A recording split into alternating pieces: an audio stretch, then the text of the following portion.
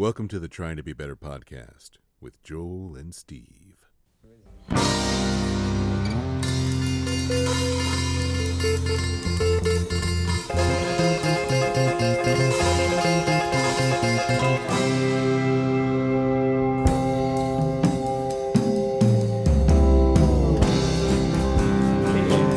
Yeah. My voice. Hey, everybody.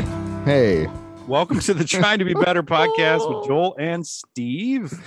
Hello. Hello. How Hello. are you today, man? I'm a little groggy, man, and I'm tired of boxes. My entire life is getting put into boxes, and I'm in limbo, and I don't like it very much. Other than that, I'm fine. Yep. Mm-hmm. It's you gotta read that book by Youngi Mincher Rinpoche. I know I'm saying that wrong, but it's Mother Hubbard. What's the name of that damn book? How to be more zen about moving. No, it's all about bardos. It's all about the Tibetan sort of concept of the bardos, which is like the bardo is the transition between life and death, and if you're present for that transition, you can achieve enlightenment. But it's also about just being aware of all of those transitory moments, like when you from sitting to standing, from night to day, from awake to sleep, like all of those transitions are really ripe for a lot of peace and serenity. So you're in that. I am in that. Yes. I don't know if you're feeling that, but well, I'm definitely feeling the transition. Mostly what I'm feeling is the body aches from just the physical labor. Yeah. There's a lot of that. And I'm just like, we've been in this process now for 2 months, I think. Yeah. Probably pretty close to it. And like, it's like, let's do this. Can this be done now? Can we just, like, it's fine, but I really just want it to be done. So, but that's going to happen and it'll be fine. And then you can unpack. Right. And then we can start that whole process and putting together the stuff and, rebuilding the house that we took apart. Dude, I feel for you though, because like, fucking moving is one of the most stressful things any of us can do. It's just stressful. It's not great. No. Fortunately, like, the girls are handling it okay. And I don't know, things are coming together. It's fine. Yeah, man. So, yeah. I mean, I could have like much worse problems. Like, this is not a problem. This is just this is a decision that we made that turns out it's like a ton of work, Yeah. Yeah. That's great. That is super intuitive, because I don't know. It's like, I want to make this a problem, but this is a choice I made. Right. Exactly. Like we you brought that shit upon yourself. Yeah. Exactly. I am really good at that, man. Mm-hmm. Making the blessings a problem. I can make a blessing a problem like that. That's my superpower. My fucking superpower. The girls have been watching this anime called My Hero Academia. Yeah, you mentioned it with Ann Yako. Yeah, right. Yeah. Well, I watched the first 3 last night, and it's great. But like the premise of it is like 80% of the population has like superpowers. Mm-hmm. And most of them are used for good, and some of them aren't, Right, and then like 20% of the population doesn't have any of that. But in the translation, the superpowers are called quirks. Like their thing, their trick, their superpowers, it's a quirk. Yeah, nice. And so Joel's quirk is to turn a blessing into a problem. I love that. He's quirky. Oh, he's got some quirks. It's like, no, it's my superpower. Yes. Superpower. And my special superpower is that I can take any good thing that comes my way, resist it, and turn it into a problem that I stress out over. What can you do? Oh, I can levitate. Cool. I can turn water into lava or whatever. We used to, I was in that in college, was in an improv troupe called the Huge Embarrassing Failures. Shout out to the Huge Embarrassing Failures.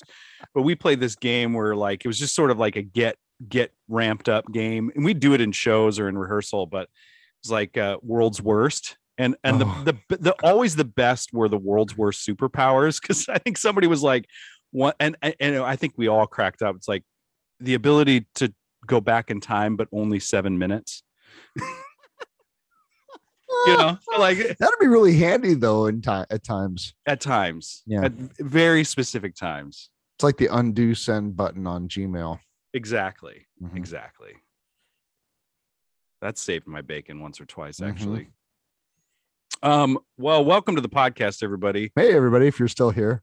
Find us on Instagram at Trying to Be Better Podcast. Yep. Email Email at ttbbpodcast@gmail.com. I don't think we've gotten any emails recently. No, we haven't. That's We have fine. not. We've gotten no emails, but that is not true. We may not have received emails, but I have been talking with Tom from the Always Chillin' podcast, and we're going to talk to them next Sunday. Dude, I'm stoked for that. I'm so excited to talk to those guys. I feel like there's a lot we could talk about. Yeah. I think it'd just be fun to, have some.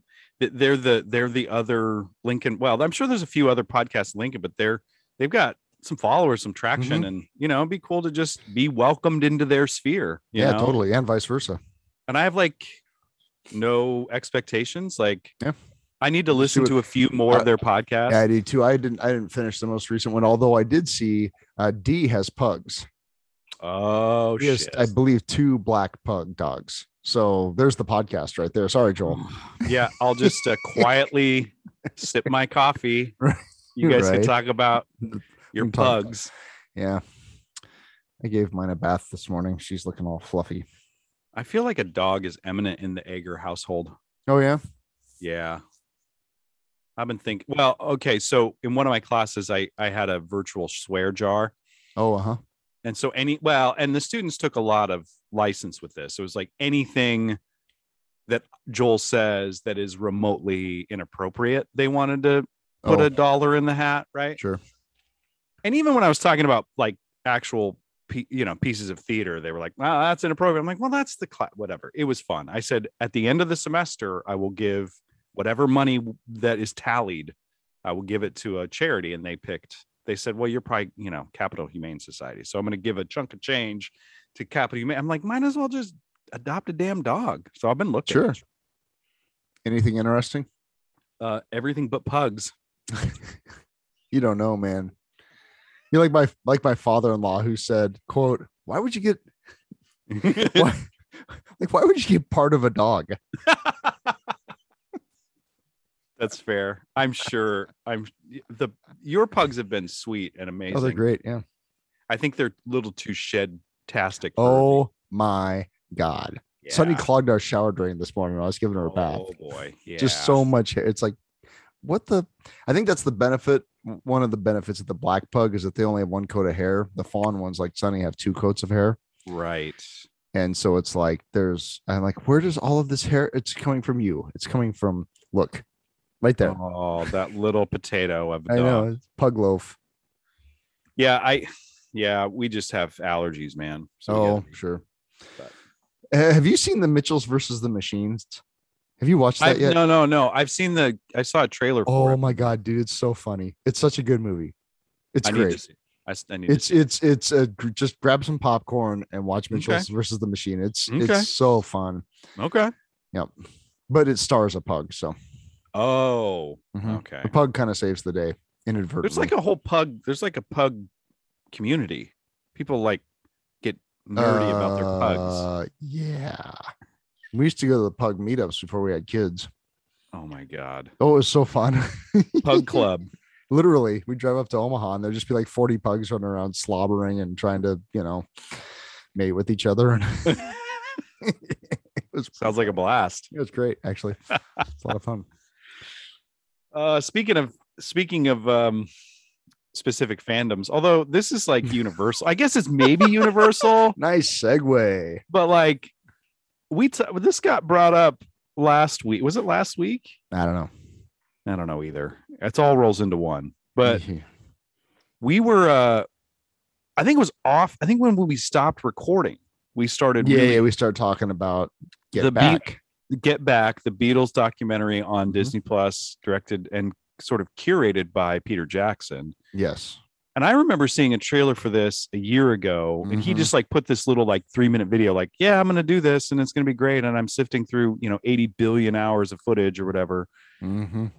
And, but you and I started you were I was You were- already in it, I think, halfway You were through, already probably. in it. I hadn't watched a single episode, I don't think. Yep. And I flew through it in like 2 days.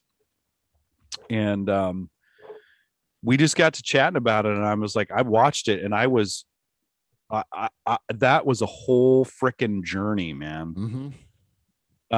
And the Beatles, I think you and I are sort of in the same vein as the Beatles sort of occupied a huge amount of our musical tastes early on in our lives. And I would say that's accurate. so like what before we get into the documentary, because that's sort of the end of their existence, really. Yeah, You watch basically. the end of the Beatles, really. Yeah, right. Yeah.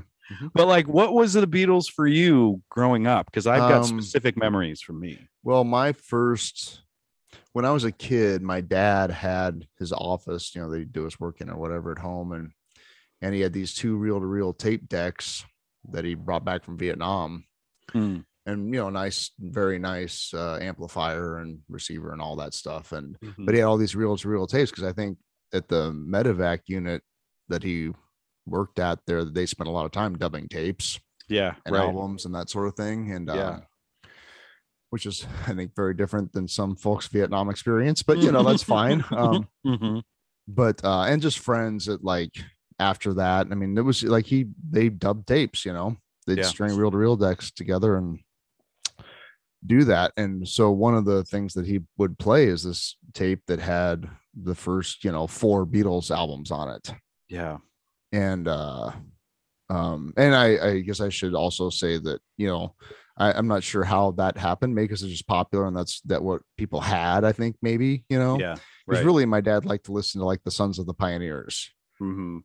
and if you like the Kingston Trio, maybe, Right, and, right, that right. there wasn't a lot of how do I want to say this, Rock and roll. yeah, there was some, like, he had some CCR, no Rolling Stones okay. that I can remember, but he did like CCR. Okay. But I mean, if it was at all, I guess that the word I'm looking for is countercultural, Sure. then that wasn't, but he did have the Beatles. And Yeah. I think that probably stemmed for, so like the song that I distinctly remember hearing, Saw Her Standing There, Oh yeah. coming out of the speakers and watching Yeah. the reels spin. And I'm just sitting there watching the wheels turn round and round. Yeah. That's what I think about when I hear that song, actually. So those Hmm. reel-to-reel tapes, but like I remember distinctly loving that sound, Yeah. Yeah. just the bass and the groove, and just I was like 6, Right.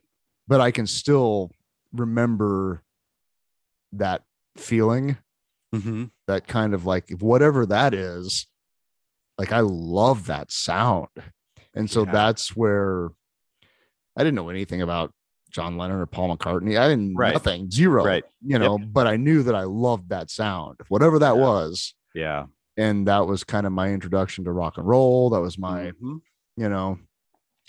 and oh, that's the Beatles. Okay. And I remember, and I don't remember when this conversation happened. I was little still, but my dad saying something to the effect of, well, the Beatles were this very popular musical group that had very, something to the effect of like they were very imaginative. Mm. Nice. They were Which- creative. They They were were very creative. creative and they were very imaginative. And, later I found out what that meant is they took acid. Yeah. They took drugs. They took a lot of drugs. But, Yeah. cheer, 10 points to the old man for trying, Yeah, man. That was a great diplomatic way of saying it. Right. Yeah. And so I think I always kind of filed that away. Yeah. And so, and I was driving the girls to dance or something. I was talking to one of them about like, because I'm, watching this documentary, reliving all this stuff. And I'm like, you guys they have no way to grasp. And I mean, I was obviously born post Beatlemania, post Beatles breakup by a year, Right. but like that wake was still very much there, Sure. Oh yeah. Mhm. and that the media landscape has changed so much in the last 50 years that Yeah. there could never be another thing like Beatlemania. I mean, like Taylor Swift might kind of come close, Sure. maybe, but as far as Well, because changing the landscape of culture. Right. She's like Taylor Swift would be like another, like a very popular, good pop artist in a genre that's already been pretty clearly defined. Right. There, I mean, early on, and there we might get some blowback, but I remember having a conversation, and I'll get to my Beatles story, but I remember having this conversation with this cat I worked at the coffee house. His name was Trout. Hi, Trout. I doubt Trout listens to this, but I love you, Trout. And I remember talking about, like, he was very vehemently anti-early Beatles. And I was like, what do you mean? It's great. And he's like, they were a boy band. And I was like, oh my God. Like, because I could put the Beatles into this genre of NSYNC or Backstreet Boys or New Kids on the Block. And he was like, that's what that was. But even now we have these popular boy groups or whatever, or girl group, whatever, but they're not as singular, right? Like, it's not going to be a seismic shift like that was, right? You know? Right. Yeah. My Beatles sort of inception was, this is weird. So my mom had records, right? My mom and my dad had the Beatles records, but I remember I was trying to put my finger on when it was that I kind of like noticed that. And it was, weirdly enough, Sesame Street. Sesame Street had this segment with these Beatles Muppets that were also like insect Beatles. And they played, a song, and they had like the mop tops, the Beatles cuts. Sure. But I remember being interested in that. And then I remember my mom playing like, Meet the Beatles or whatever. And I remember seeing some video or something of Paul McCartney and kind of how he shook his head from side to side. Yeah. And I would do impressions of that before I even really knew what that meant. I would do impressions early on for my mom, and everybody loved it. Right. So it was performative for me. And so that's when I kind of was interested. So I was young, but like what I remember is, doing impressions of Paul McCartney. I remember the Beatles sort of Muppet or Sesame Street thing. And I remember the cover of Revolver being very far out to me as a kid, like looking at that record, being really interested in that. But when it was personalized for me, I think it was okay. So in like junior high, I got my first CD player, my first like CD boombox, right? And I got it for Christmas. And they got the first CD that was purchased for me at the same time was the first Beatles anthology double disc. Oh, wow. So yeah, like, and so I got that double disc anthology. And I remember like after that, I was fascinated that there was some sort of historical that I could research. Right. My mom had a coffee table book that I have right now that I thumbed through, and I wrote papers about the Beatles and all that stuff. And I started listening to the later records. Like, I had a profound experience with the White Album, listening to Blackbird. I was like, oh, wow. Whatever I can do to learn how to play that song. It was just, I've never learned to play Blackbird. Dude, that's like a rite of passage. Yeah, come on. That's part of the reason why I haven't done it.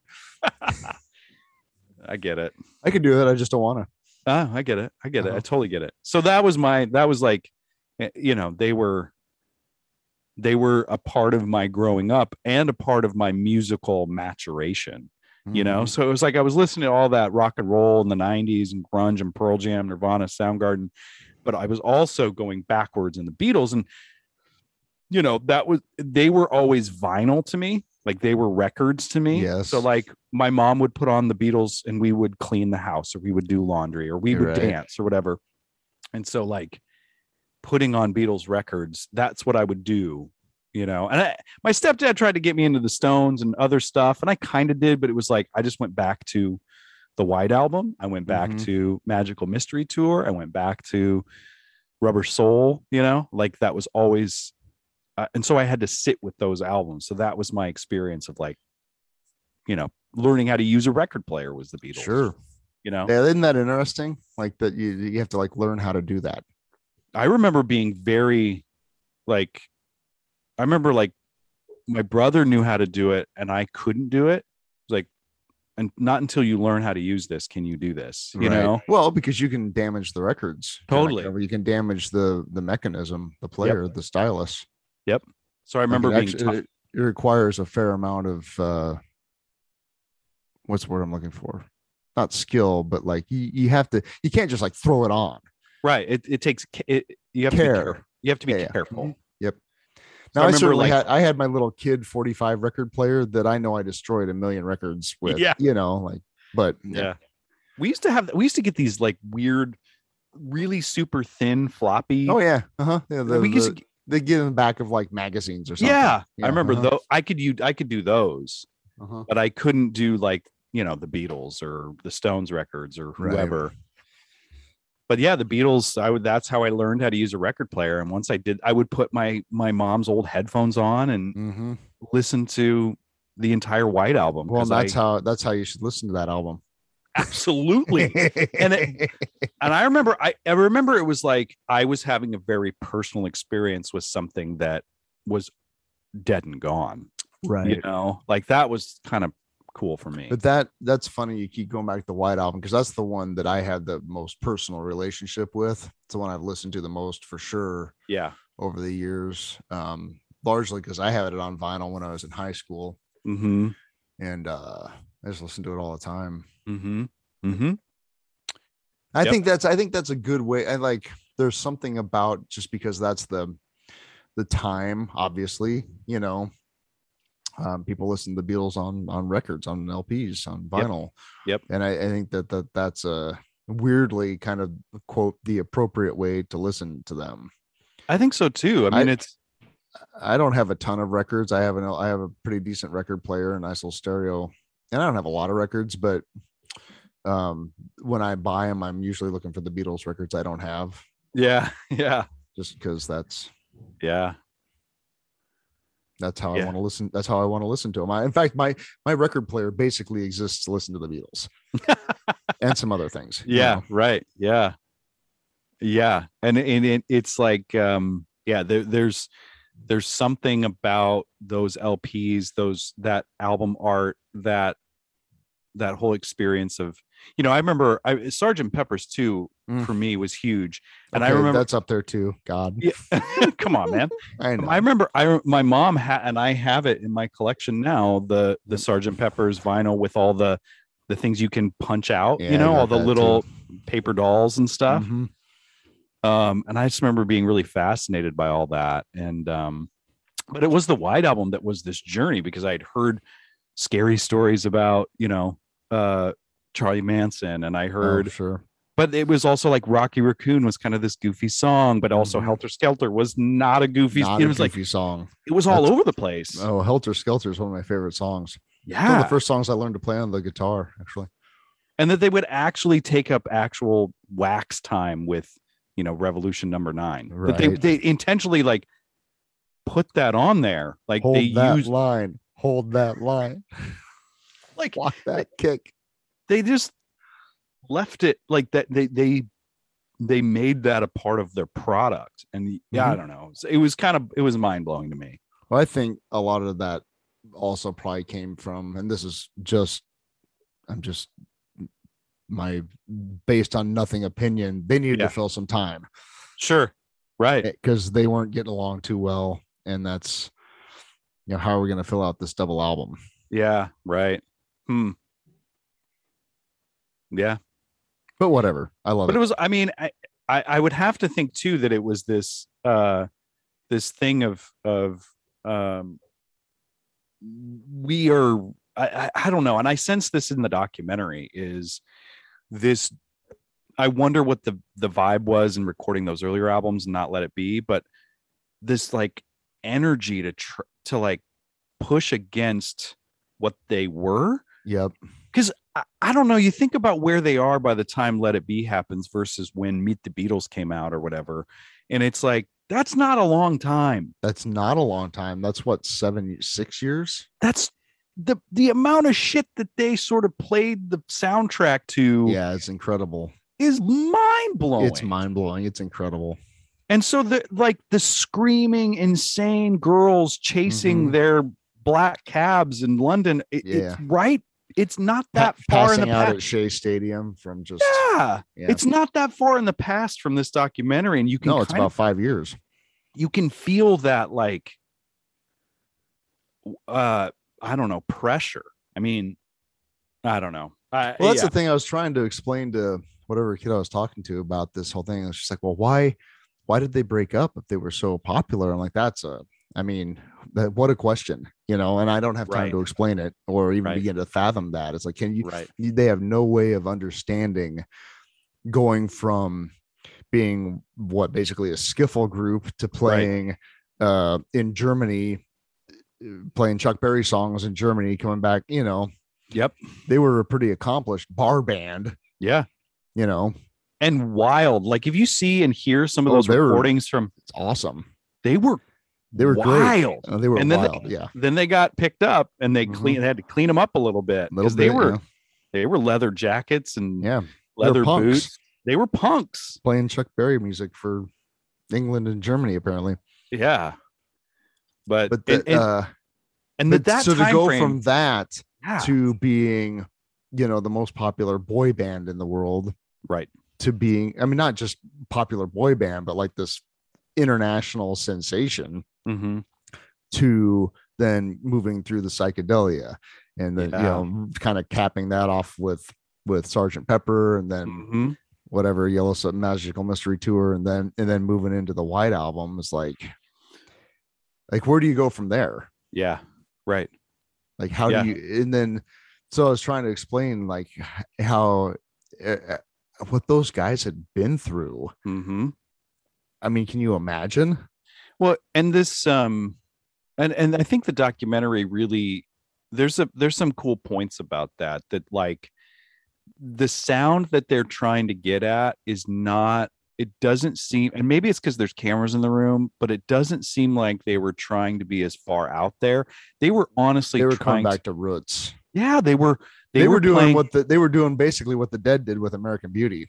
totally. They were Coming like back to earth, like let's just kind of get back to square one. get back. Exactly. Yeah. And they were like pulling out old tunes that John and Paul had recorded in their, Yep. childhood homes. I love how they're just goofing on some of those songs. The whole time, like Like they'd start playing these songs that were international, hits, and just goofing on them. yeah, and being completely irreverent with it, Yep. Oh yeah. And and spending a boatload of studio time and these filmmakers' time just goofing off, screwing around. Yeah. and you can tell like people are like, well, we can't. I mean, this is a colossal waste of time. we can't money. make them do it, can we? We're not gonna. Nope. We can't produce this. No. And well, is it Epstein had George Epstein had died, No. right? By the George Martin. George Martin. Epstein was the Stones. So they're their guy that kind of reined them all in Well, was gone. I really, really no. George Martin was there at the Get Back sessions. But who was their manager that it was no longer there anymore? Oh, I don't know. I can't. Maybe it was Epstein. I don't know. Yeah, it's somebody who, because Paul even talks about it. Like I there associate. Oh yeah, you're right. there was a guy. He's like, we did have our guy that Yeah. kind of whipped us into shape. Yeah, and and then Paul kind of tried to be that guy. Nobody was having it. nobody was having it. Anyway, it was just like everybody in the room realized that there was no Well, it's kind of nobody- like the Dead after Garcia died. exactly, there was nobody that was going to tell them how to do this, Yeah. especially once. I mean, I don't know, I thought it was interesting too, the they were trying to have this like sound, like this like film stage film, they're going to make this cool movie. Yeah. Every camera up everybody's ass, like George There- was like, I'm out. I'm out. Well, here's you know this record a lot better than I do. That all things must pass. Yeah. But that's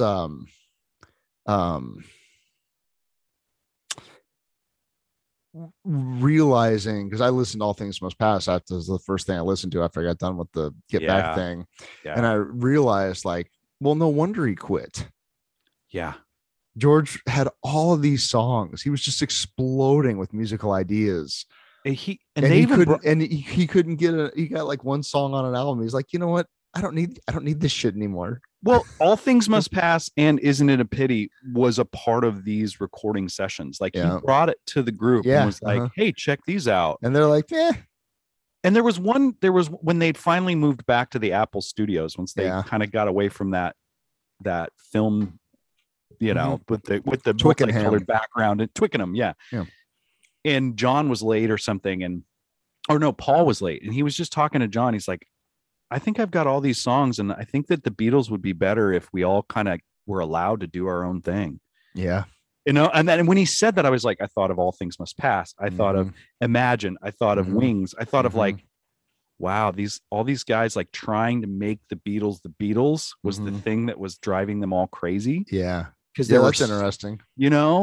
Like why can't we just be what we are?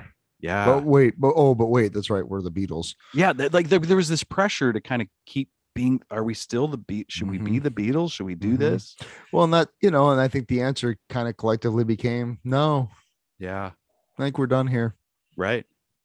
I liken that. I remember, and I don't, Fish people don't flame me because I don't get the dates wrong, but one of the big festivals, Fish started doing those big annual festivals where it's just them. Yeah. Yeah. And they came off a stage, and one of them was their first hiatus, I think. They came, the last song, and they were all just like, they all were just crying because they knew they were done. Mm-hmm. And so they had the guts to pull the plug. Yeah. Right. Until they had something to say as a group, Yep. And I thought that took a lot of, rather than a certain other unnamed group that just kept slogging it out because they had the gigs booked and didn't want to deal with, anything. And they had a whole machine, relying on them. Yeah, right. Yeah. But I think, Fish, they said, you know what, we've said what we had to say for now. Yeah. So, and I think that, the Beatles kind of had that moment too, or moments, Yeah. Right. Where it just became, I think this feels done. And there's a dignity in that.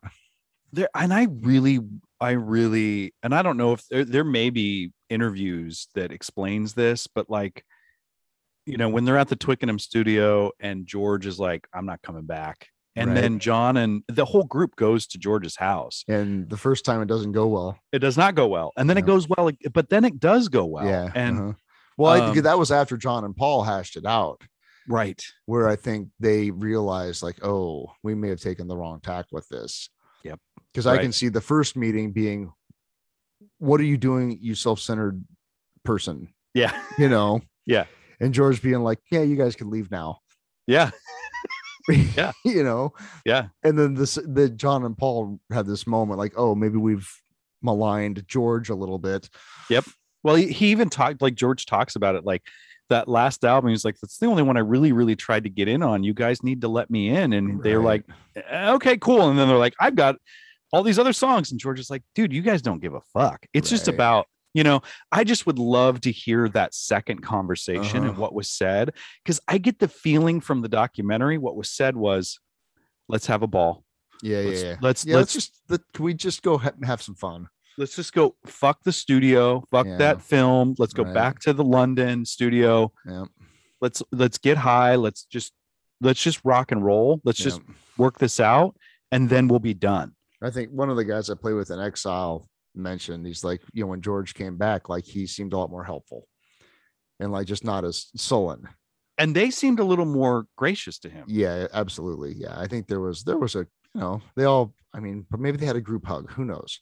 Or maybe they're like, we were getting, we were feeling the weight of this film the beat, the quote, the capital beat, Beatles, like we were feeling the weight of it. Let's let the pressure off. Let's go have a ball. Let's go play some old tunes and rock and roll and see what happens. Let's just play a show and we're not going to over produce this. We're just going to play it live. And I feel like that. The other thing too, though, and I saw this story, somebody on social media said something about it. I don't remember where I saw it, but I thought it was an interesting point that like after that whole thing in the early studio, when like everybody kind of bailed. Ringo showed up on time to work. Yeah, nobody else was there. Yeah, he just like, Yeah. Ringo's here. I gained a lot more respect for Ringo at that point. He's like, well, dude, I'm called at 8 a.m. I'm gonna be on. I got to go to work. You know. Well, and I have a whole new. I've always liked Ringo, you know, and I want to stop for a minute to address people that. Oh, those guys, they couldn't. Over the years, I've met a very small handful of people like they're terrible musicians. I'm like, you're an idiot. Yeah, you're an idiot. Yeah. There's a great video on YouTube of this drum wizard guy who's like, he's giving a drum clinic. I can't remember his name. But he's a guy that's all over the place, you know, like makes Neil Peart look like he's, you know, whatever Ringo. Yeah. But he's like, who's the highest paid drummer in the world? I was like, I don't know. He's like Ringo Starr from the Beatles. Mm-hmm. And I know a lot of you guys make fun of Ringo Starr, but and I wish to God, I can't remember the song that he plays, but he plays one of the, I would say like off a Rubber Soul or something. Sure. Oh, what's the song? Not a ballad, but not a rock song. Oh man. Anyway, it's a simple song. Like Ringo's drum part is very simple. Mm-hmm. And he plays Ringo's drum part along with the thing. And everybody kind of chuckles and laughs. And then he says, now listen to this. And he plays the same song again, doing all the drum fancy things. Right. And he says, do you see how that didn't work? Oh yeah. Yeah. Ringo's like editorial. Yeah. He's like, he was playing what the song needed. Yeah. And that's what made him the highest paid drummer in the world. And everybody's like, oh, I guess I never really looked at it like that, you know? Yeah. Because if you watch the video, Ringo can play. Oh, totally can play. He's a great drummer. But so anyway, to all the people over the years that I've known, all 5 of you or whatever, no, they can't play. They're terrible musicians. Like you guys are wrong. You're just wrong. That's why the deep dive on this footage is so awesome, because it's clear that like Paul and John are kind of the brainchild. George gets in there because he's feeling more confident, but the 80% of what's going on is John and Paul bringing in some tunes, fucking around for hours, and Ringo gets in there, just plays along. No matter what they're doing, he's just like, all right, I'll give him some beats here. And it like, that's what makes it. And periodically, Paul would say, actually, could you do this thing here? I want a little more. And Ringo's like, yeah, okay. So he does the and it works. Yep. Totally. And just personality wise, I realized, I mean, they're all, you know, funny and cute or whatever, but like Ringo's hilarious. Yeah. Like he's just very funny. Yeah, he is. Yeah. That was so in probably 2017, whatever the last time Paul McCartney was in Omaha. Yep. I took Holly and you know, I think she was expecting like some people want to fill the world with silly loves, or just soft, you know, kind of 70s soft rock kind of thing. Yeah. And Paul comes out and opens with Hard Day's Night, full electric band, just slaying it, you know. And she looks at me and she goes, this is like a rock concert. Yeah. When I got the chance to see him in Lincoln, it was like 2014. It was not long after the arena opened. Yeah. I was so grateful to be gifted tickets by my in-laws. Well, are you kidding? If you would have told me in whatever 1994 and I moved back here that Paul McCartney would be playing Lincoln, Nebraska, I would have just laughed at you like that. That's not a thing. So I was blown away. Yep. And I didn't go to that show and I kicked myself. I think it was because the tickets were expensive, you know. Yeah, they were nuts. And I was kicking myself. I should have spent the money. Like I'm just an idiot. I saw Paul in 1989 at RFK Stadium. I did not appreciate it fully at the time. Yeah. I was just too young. Right. But whatever. So when we got the second chance to see him in Omaha, like, yes, I'm going to that hell or high water, you know? Yeah. And it was totally, totally worth it. If I get to live that long and I have 10% of the easy charisma that Paul McCartney exudes. Yep. He's definitely one of my I guess, personality role models. I fail Yeah. at it every day, Sure. but just that easy smile and the Yeah. easy quips and the obvious. I heard a guy say once that somebody I worked with or something that like somehow he was with his mom and she got to meet, like maybe they got a VIP pass at a show or something, you know. But that, so his mom, who grew up, you know, came of age during the Beatlemania and all that, got to meet Paul McCartney. Wow. Yeah. And it was that moment. And this guy said, he said, Paul McCartney had a way of conveying that he knew what their quote relationship was at that time, which was basically her first sexual feelings, you know, right. Yeah. for him, you know, yeah. And he like very easily, very naturally let this guy's mom know that he appreciated that. Oh, wow. You know what I'm saying? And it Yeah, made totally. it made her 69, 8-year-old, whatever day in a way that, you know, yeah, just sure. to, you know, that he just so very gracefully and very easily let her know that he appreciated all of that. Yeah. He was a good steward of that story for her. Exactly. Yeah. Right. He did not, he honored that in a way that made her feel like those feelings at that time were valid. Oh, wow. And it was kind of like very slyly palming someone some money. You know what I'm saying? Yeah, nobody else knew, but you saw the transaction, you know? Yeah. And so the guy I was talking to just walked away. I was like, that was the coolest thing I've ever seen.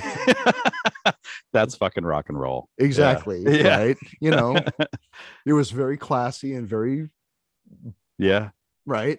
Yeah. I just thought, well, of course he did that. Yeah. That's really neat. That's beautiful. That's really, I mean, I watching that documentary too, man. I was, you know, just to watch it was John, I think, because I always gravitate towards George. I love George's music. The Beatles, I'm a the Paul Beatles guy. Dude, George's songs in the Beatles are always my favorite. Yeah. Paul's great, John's great, obviously, but I was struck by in the latter part as they're getting close, they're putting the numbers together, they're like decided they're going to play some sort of they were like this show's got to happen so that Ringo can go do this movie. The pressure is on, right? And they're working through it. And John is like, almost like, I don't know. There's like this edge, this energy to his sort of his goofing around, and he knows he's got to work through it. And he gives zero fucks that it's quote unquote wasting time or that the cameras are there, and he's just kind of like, I don't know, aggressively working through the shit that he's working through. Yep. And then that rooftop show happens. And you and I text about, like, we've seen that rooftop show footage. And I was like, oh, that's cute. They played they disrupted the neighborhood. How cool.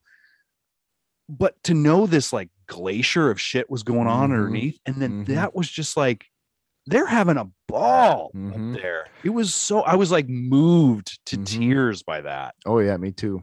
Yeah. Yep. I loved the last take of Get Back where like the amp falls over or whatever, and they like George loses his guitar amp mic, I think, and then John's blowing the solos. He sounded like me playing that solo. You know, I was like, oh, no. What happens is their road manager. So the cops are there. Yeah, Mal, and their road manager goes up to kind of assuage the police. Yeah, and turns off the amp. Oh, is that what he does? He turns off the amp. Yeah, just sort of like, I don't know, maybe throw a peace offering to the cops. Right. George turns around like a straight up member of the Clash and is like, fuck you, and like turns it back on. Okay, and Paul notices it and he starts singing to the cops. And it's like, that's super cool. Well, I loved watching those two bobbies. Is that what they're called? The young cops. Yeah. Yep. You know, because they're like, well, clearly we have to do something. Yeah. They're in the lobby. They're like, what can we do? What can we do? And they're like, and eventually the reception is like, I'll take you upstairs. I'm like, you try to arrest the Beatles right now. Good luck right now. Yeah. Well, it's just so funny to watch those kids who are so very clearly outmatched on every level. Yep. They're trying to do their job. They're trying their best to perform their job function against. It's like being in the middle of an ocean, and in a rowboat with a bucket. Yeah. But they're trying. God bless them. They're trying so hard, and it was to me. It was. I mean, it looks obvious that the Beatles had said, or their production crew, their office people had set up a plan of obfuscation. Right. Some layers. The secretary is just like, oh, I don't know what's going on with that. Yeah. Like, oh, I think they're upstairs. Yeah. Right. Yeah. I think they're just playing. They're doing recording. a thing. They are doing. They're recording an album. I think they're upstairs. They're playing music. I don't know. And so they have to go through these, and it's also very British and polite. Yes. Very repressed, very polite. It's so even funny. The sergeant that comes over is like, I was wondering if you would allow me to go upstairs. Thank you so much. Right. Well, I mean, I think they may possibly have been cognizant of the building they were standing in. Yeah. You go break that party up, man. Yeah. Have fun with that. Have fun with that. By the way, you're on film. Yeah. Another thing that this is sort of a tangent, but there's always this, kind of bullshit story about Yoko. And when watching this, I mean, as weird as her art and singing and all of that is that what that is? Well, the other thing too is like Kirsten and I were watching and she's like, Yoko's just sitting there as if she's a member of the Beatles. I'm like, yeah, but at the same time, she's just there because her and John are like inextricably linked forever and ever now. They're a symbiotic. She's an appendage. She's an appendage at this point, but she doesn't. And I wonder. I mean, she doesn't actually insert herself into anything. It doesn't seem like it. She's there reading the paper, drinking tea, she's reading just a book. there because John wants her to be there. Exactly. Yeah. And there's this story that she somehow did all these things, and it's like, well, no. But a lot of that, all we have to take into consideration that some of that may not have been on film. That's true. Right. That's true. Paul only addresses her directly once in the movie that I can see. She asks a question and he kind of gives that kind of remains to be seen, doesn't it, Yoko? Right. Yeah. Right. And that's it. That's the only direct interaction with her and the band in that 8 hours of footage. Yeah. So there's a lot who knows? But she is ever present, like especially when they first start making the film. Like, and she's just sitting in as if she's a member of the band, Yeah. And that's awkward enough, but she doesn't really she's not like saying, I like that. I don't like that. You should go back. You should use Paul, that. could you make this change? Yeah. She's not. I mean, I feel like that would have blown up the studio. Cart. Yeah. Yeah. Mm-hmm. Yeah. Yeah, I don't know. There was that Onion headline about, the Beatles doc makes you feel like what lets you experience what 8 hours feels like. And I kind of chuckled at that because it is a lot, It's a lot. But I was folding laundry watching the first one, and I kind of looked up. I'm like, did George just quit? I had to rewind. I'm like, oh my God, George, like that. Yeah. I was kind of sad that, bummed that I missed that moment. Right. I had to go back and rewatch it. Yeah.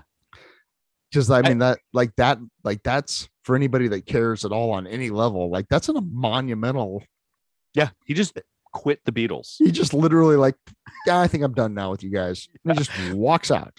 And I mean, that history, that the album gets finished, that things happen. You're like, how do they navigate this? How do they get him back? They have maybe 2.5 songs at this point. How the fuck do they do this? Well, and I love that they just kind of kept practicing. Yeah. They went and had lunch and came back and kept practicing. They're like, well, Ringo did that on the last record. Right. George will come back. He'll come back. Yeah. He'll come back. That was all very Spinal Tap-esque there for totally. Yeah. Well, of course, Spinal Tap, the bringing in the whatever the guitar player's girlfriend. You know what that was about? Yeah. Oh yeah. Oh yeah. Mm-hmm. I was gonna say something else. What was I gonna say? I don't know. This is what I was gonna say. I'm glad that I listened to Mark Maron's sort of talk about this because he was like, it was difficult, it was sad, it was funny, but he's like, it was I finally got to hang out with these guys. Yeah. That's what it felt like for me. It's like I was like one of the roadies hanging out, watching Yeah. them eat jam and toast and marmalade. And I'm glad I got to hear that first, because I Mhm. think my like, what's gonna happen? What's gonna like Yeah.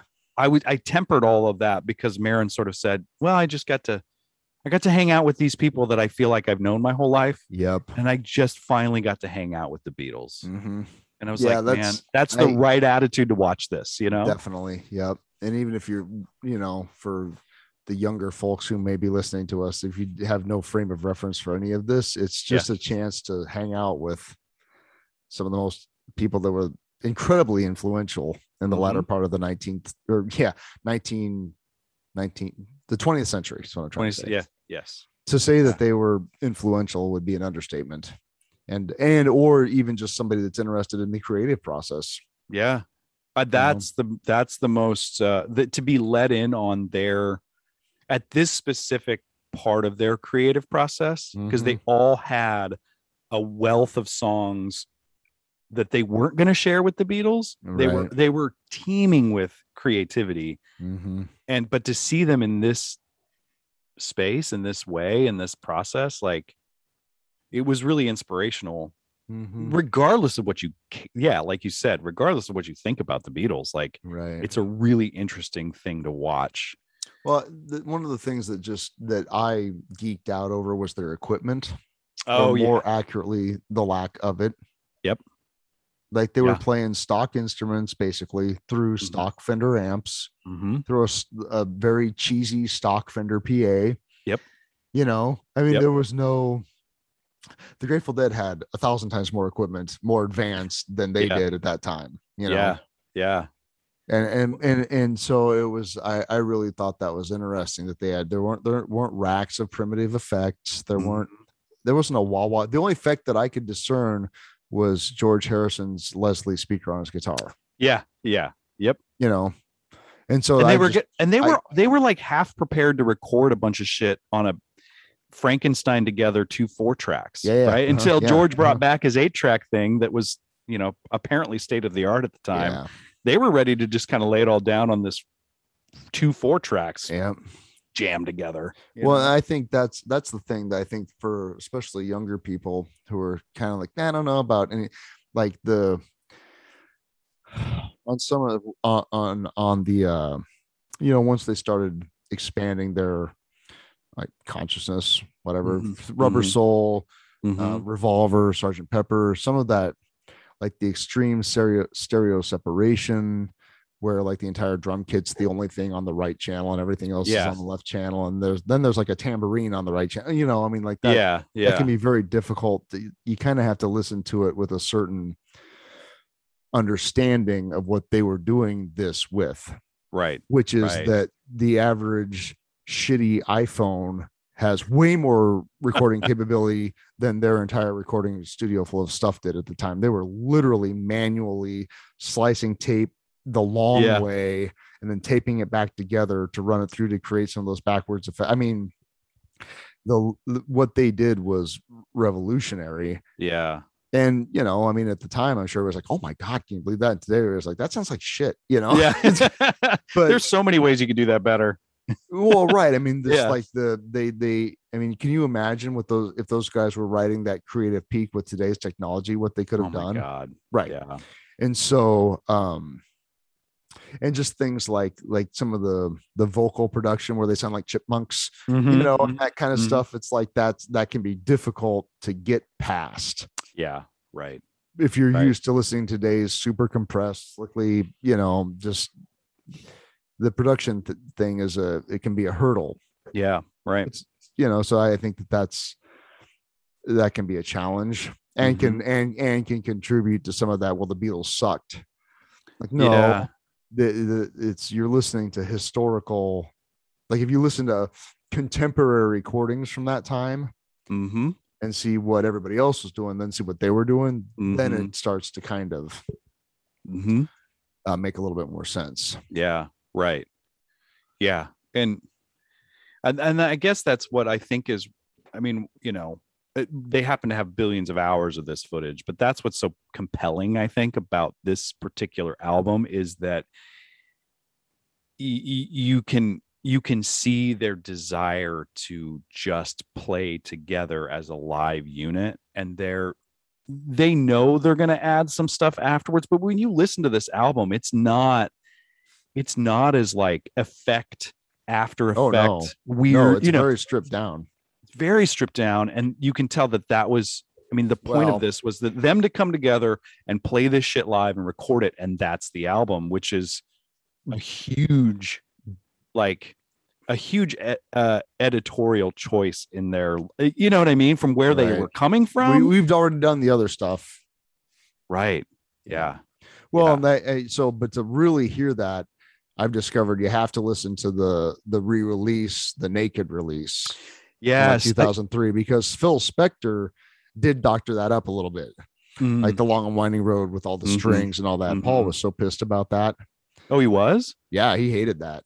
That's why he released Let It Be Naked, because it's the way that he wanted it to sound. Oh, no shit. Yeah, all that stuff that Phil Spector added on the original release, the strings and all the embellishments, Paul was not like, that's not how that song was intended. I didn't know that. And we were texting about it, and you said you were listening to that version. So I went back and listened to it, and it's fucking perfect. Yeah, exactly. And that was Paul's point. Like, it doesn't need any of that other crap. And that wasn't the point of the album.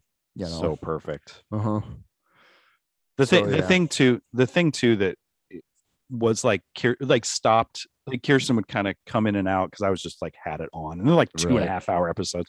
Yeah. But those moments where you see like Paul jamming around on his bass, and all of a sudden you're like, that is the birth. That's the birth of that song. Yeah, right there. That little just dinking around, being goofy. Like, oh, wait a minute, that's Get Back. That's Get Back. And I'm watching it, and I'm watching Ringo and George sort of kind of like, oh, okay, well, let's see where this goes. All right, well, this is a thing. And it's like, that's the beginning of Get Back. Before this moment that I'm witnessing, that song did not exist. Right. Yeah. Right. Isn't that amazing? Yeah. Just watching those things come together. Yeah. When the first, somewhere in the middle of all that, when Get Back is fully realized and they're getting close to the take that's on the album, the hairs on my back of my neck stood up like, oh my God, there it is. There it is. Yeah. Yeah. Or when you'd be playing him, you're like, and you would know, like, that's the one. That's the one. That's the take. And then it would show on the screen, yes, this is the take that was you know. I love that. I love that too. It's like, I've listened to that. That song is ingrained in my DNA. And there's the birth of it right there. Yeah. Yeah. Yeah. It's a beautiful piece of art. It's a beautiful piece of history. And like, you know, hats off to Peter Jackson, sort of sifting through. Who is that guy? What's he done? What do I know? A little movie called Lord of the Rings trilogy. Yeah, okay. I read about it. I read the book. Yeah, that's fine. Book's way better. Right. It is, but yeah, that's Peter Jackson did all that. If only Peter Jackson was a deadhead. I don't know. Yeah. Anyway. Yeah. Yeah, it was. I thought, you know, I kind of saw that. I was fairly, I guess, indifferent about the documentary until I watched it. Oh, yeah. You know, like, oh, that'll be something. Maybe I'll get around to, you know. Yeah. And then as soon as it started rolling, I'm like, oh, well, I'm going to be finishing this. Like, oh my God, there they are.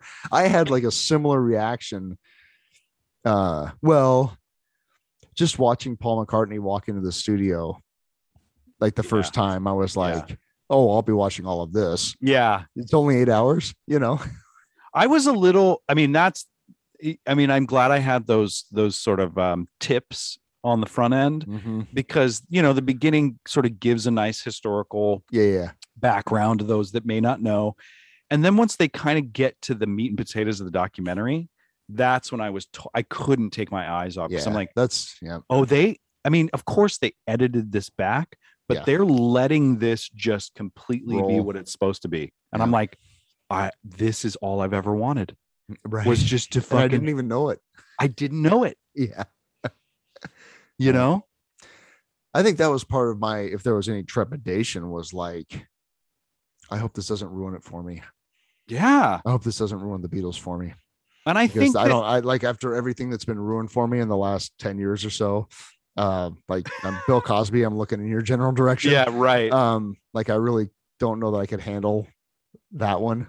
Well, I mean, that's the thing. It's like Peter Jackson is a big time director, and if he wanted to insert himself He could into have. this thing, he totally could have. Mhm. But that's what's so good about it. He's like, I'm gonna use my talents to put this thing together and tell us kind of a specific story, but I'm Mhm. gonna let this roll because this is not about me. He was just the vessel.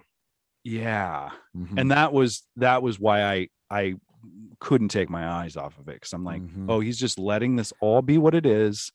Little, useful information here and there about what's what, but yeah, just letting this kind of be the whole thing was, yeah. There's no way that could have been a 2-hour movie. Oh, fuck no. Right. And to think that, like, how many hours of footage did he actually have to sift through? Yeah, Like, I have no idea. Tons.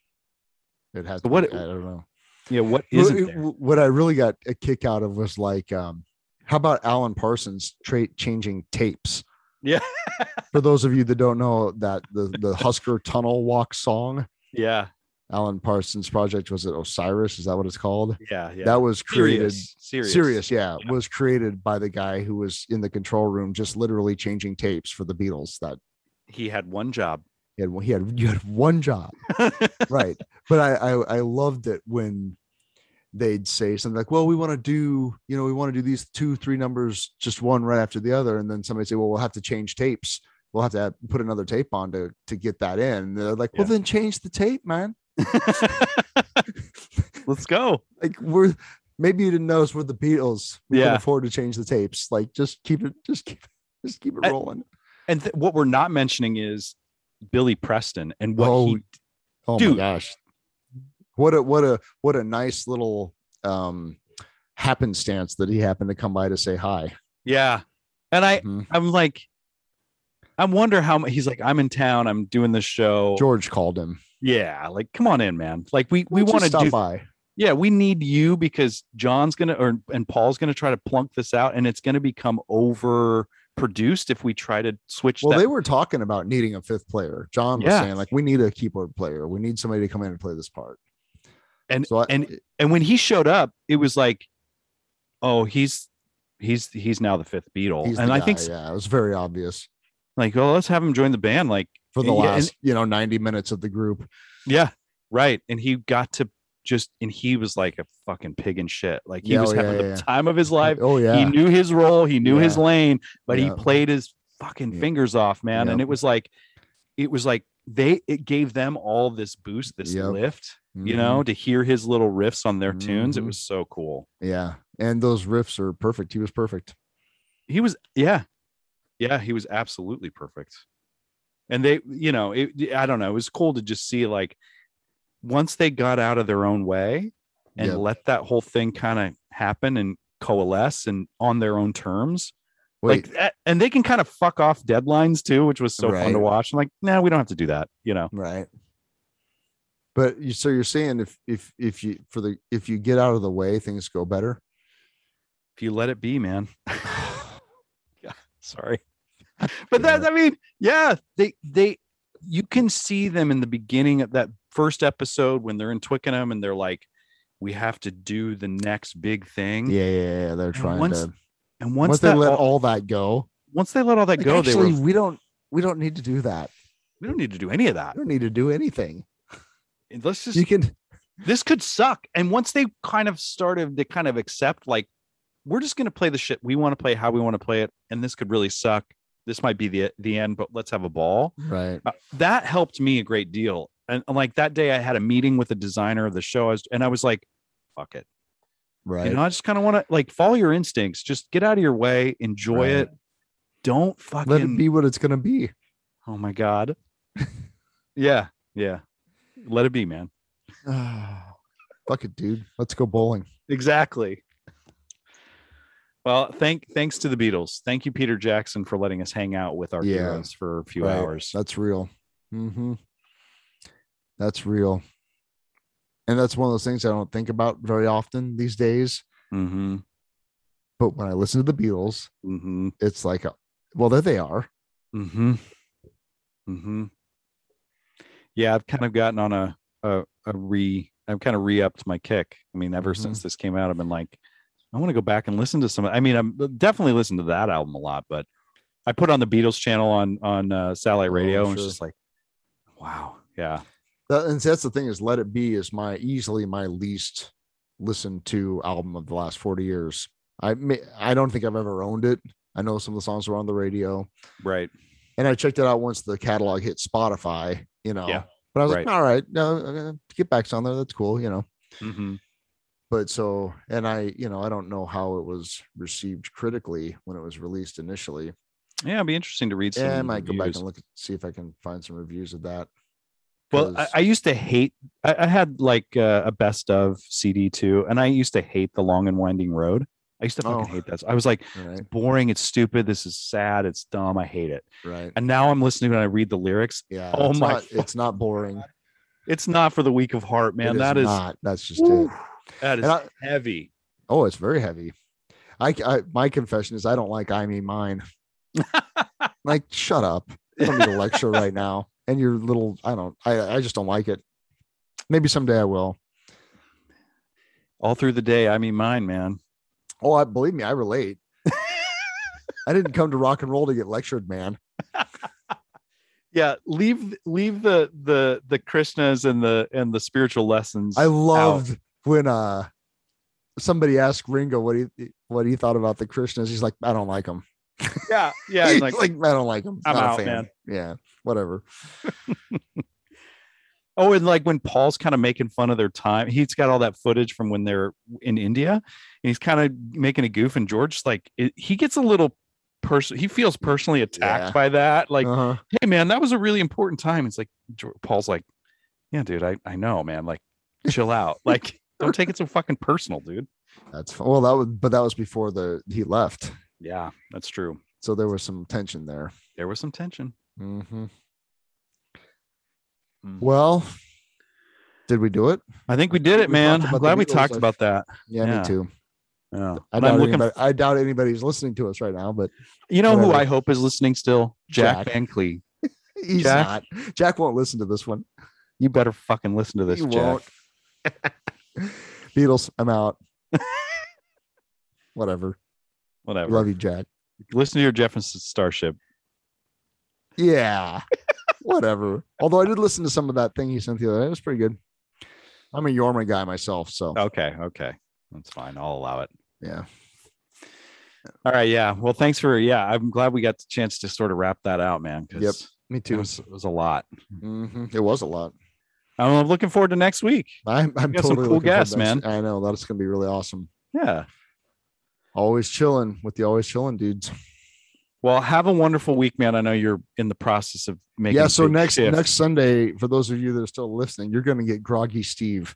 Yes. Oh 'Cause yeah, you got a I'm show that I'm night. I'm playing the night before, so I'm gonna get like 4 hours of sleep and then wake up and do a podcast. Oh, I So can't wait. I it'll be cannot great. wait. I know. I'll be sure to have an extra cup of coffee. Jim never has an extra cup of coffee at home.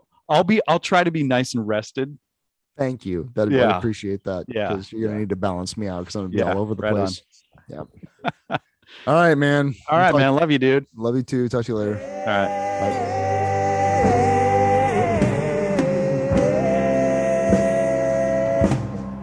I don't mind.